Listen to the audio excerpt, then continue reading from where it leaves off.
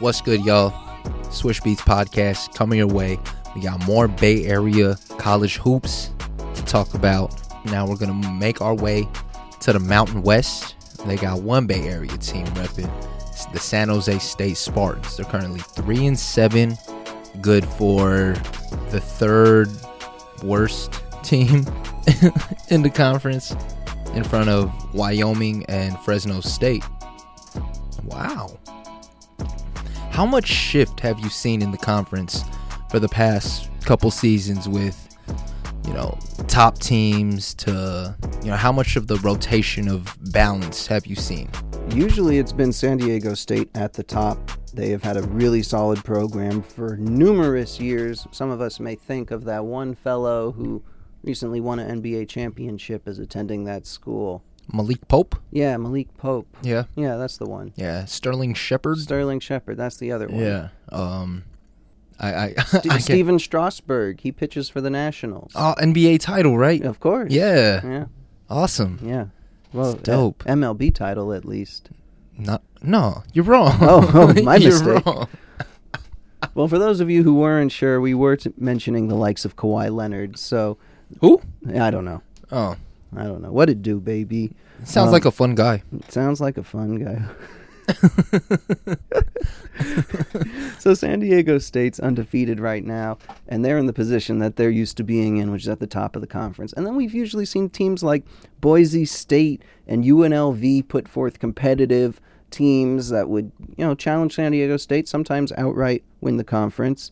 Wyoming, when they had Larry Nance Jr., was a really, really good team. I have no idea to this day how he wound up playing as a Cowboy, but credit him for doing so. He turned out great. But this year, and over the past couple of years, we've seen the rise of some of the mountainous regions, besides Boise, take flight in the conference, speaking specifically of Utah State and Nevada. Utah State had the Player of the Year last year. They have a couple of transfers, I think, from Portugal who are just outstanding. One of them would win the Freshman of the Year inside of the Mountain West Conference. So right now, and Nevada is kind of falling from where they were when they did win the conference a couple years ago. They're falling a little bit off that perch, but still a really good team. And those are the ones we're staring up at right now, would be the San Diego State Aztecs, Utah State Aggies, and the University of Nevada, Reno Wolfpack.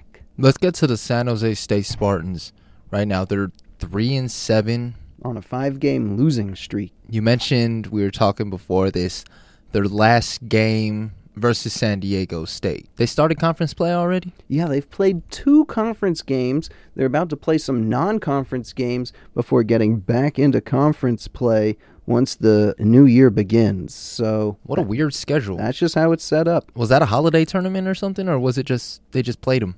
They just played them. Yeah, played them normally, played them regular. Did you see that the ACC was starting conference play super early? Like Syracuse had to play Virginia, and Boeheim was not happy about it coming within like the first 2 weeks of college basketball season. Yeah. So there's some weird stuff happening with conferences starting conference play a little earlier this year, and I guess this is just the version we see here in the Mountain West Conference. Would that more so have to do with, we know Virginia they're a top 25 team? Yeah. Does that more so have to do with them being a more prevalent program?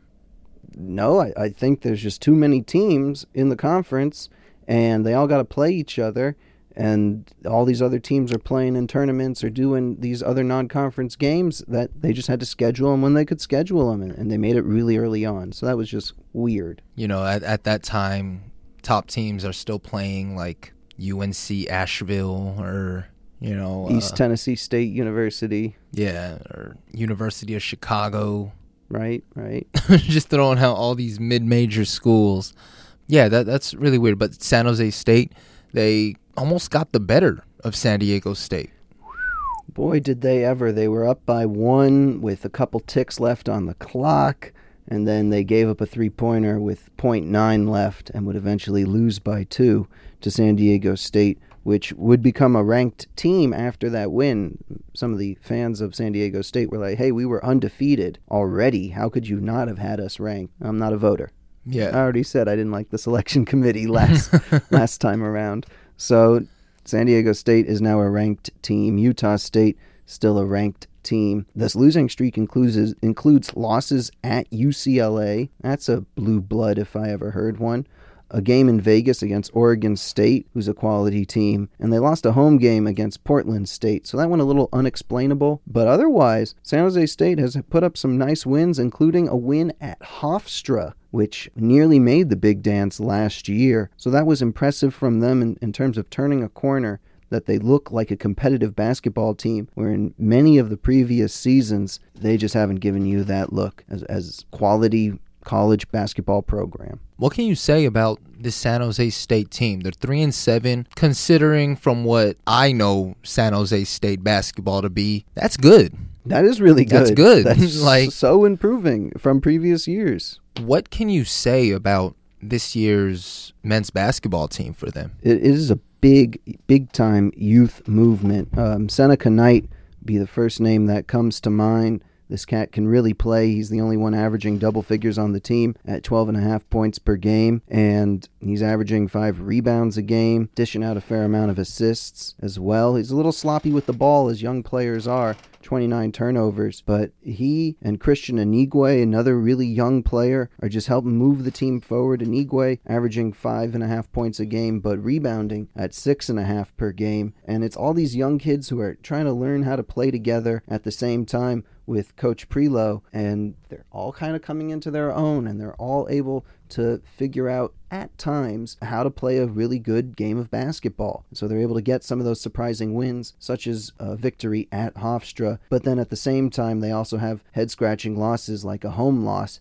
to Portland when they got back. That was the home opener they had. So they're a team that's just trying to figure its way out right now, and they're doing one heck of a better job than the previous season. Have you attended any games this year? You know, I have not seen any games last year. I was able to catch their one conference victory last season over New Mexico, and I really wanted to highlight Bray Ivy.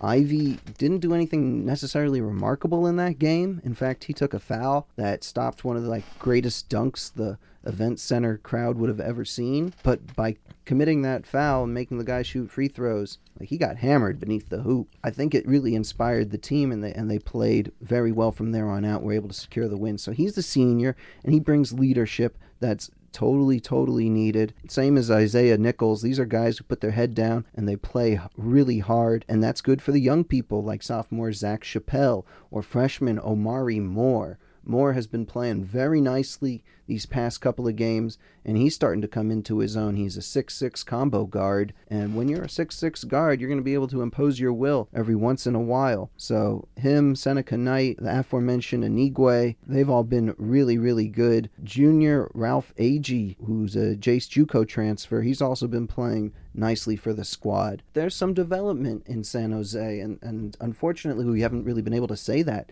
for the past couple of years, but they're coming along. What would you say this team's identity is whenever they take the court? That is a really good question.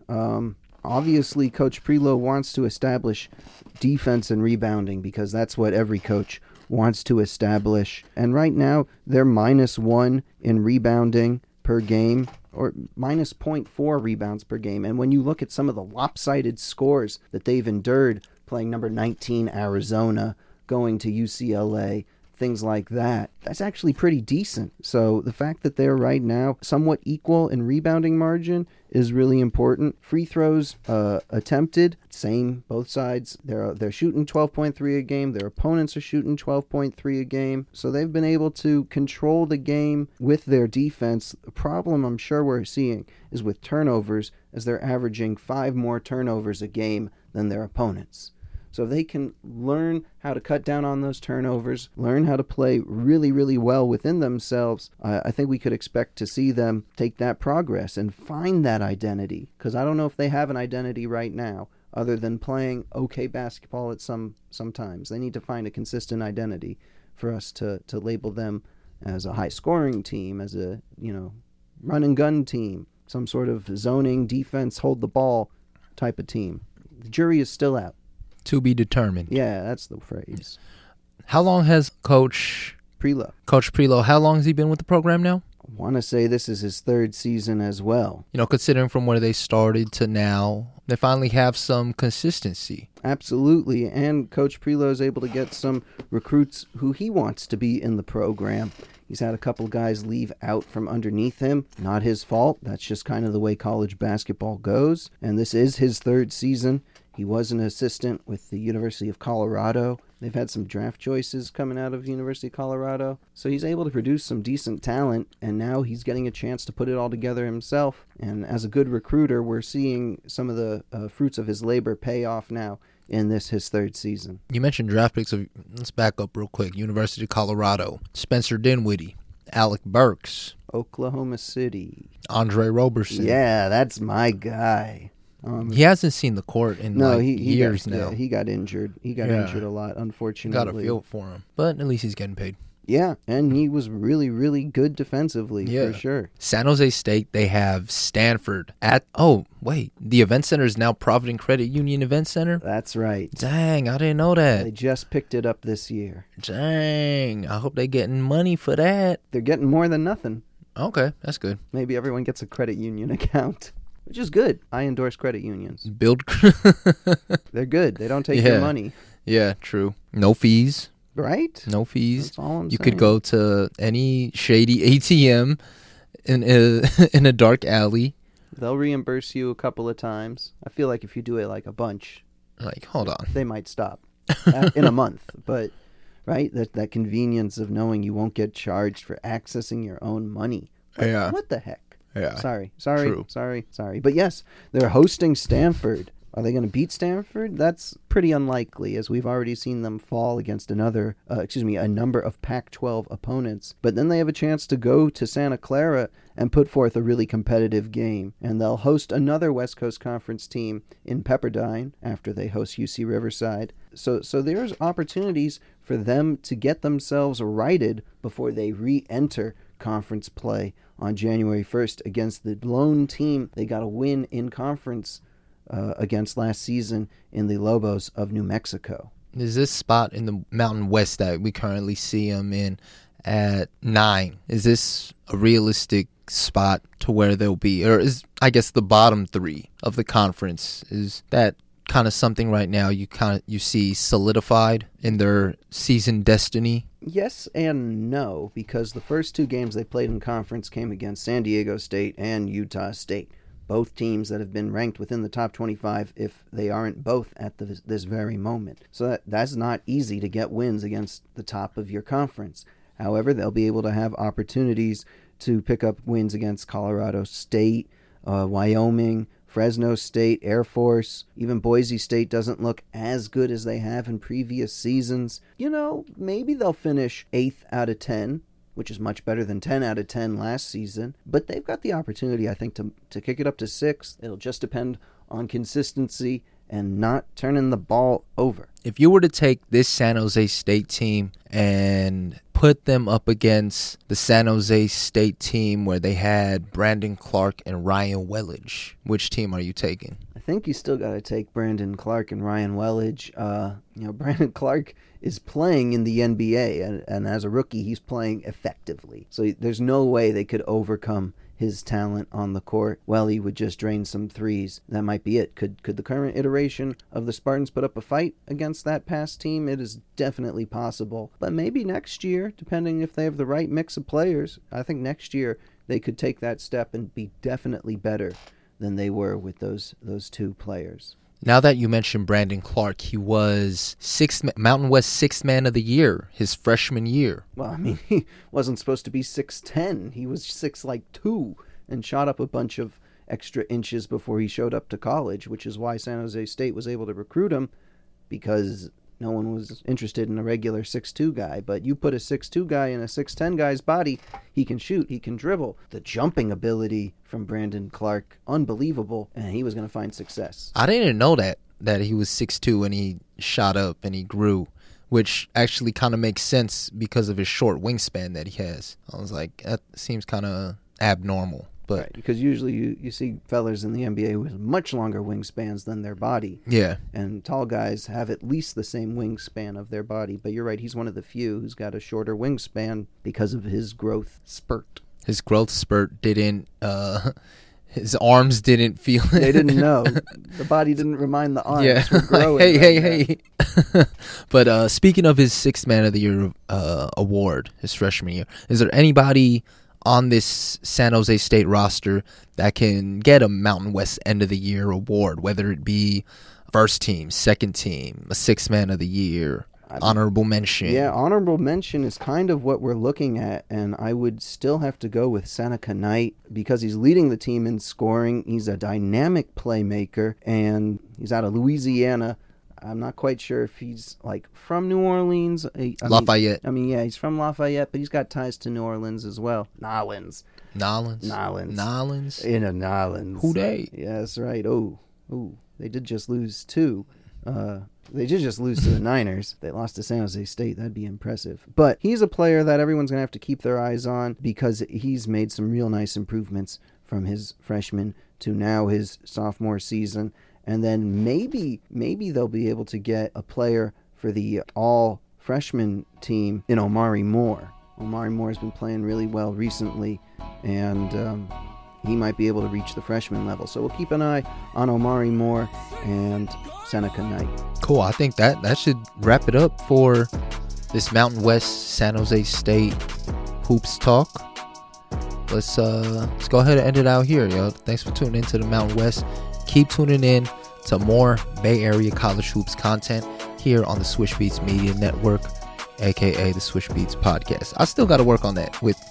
I probably should refer to it as the Media Network on my video, but say it as the podcast on the podcast. You might as well just call it always Swish Beats. It's the Swish Beats Podcast. Thanks for tuning in. Be on the lookout. We got the Pac-12 coming up next. Thanks for tuning in, y'all.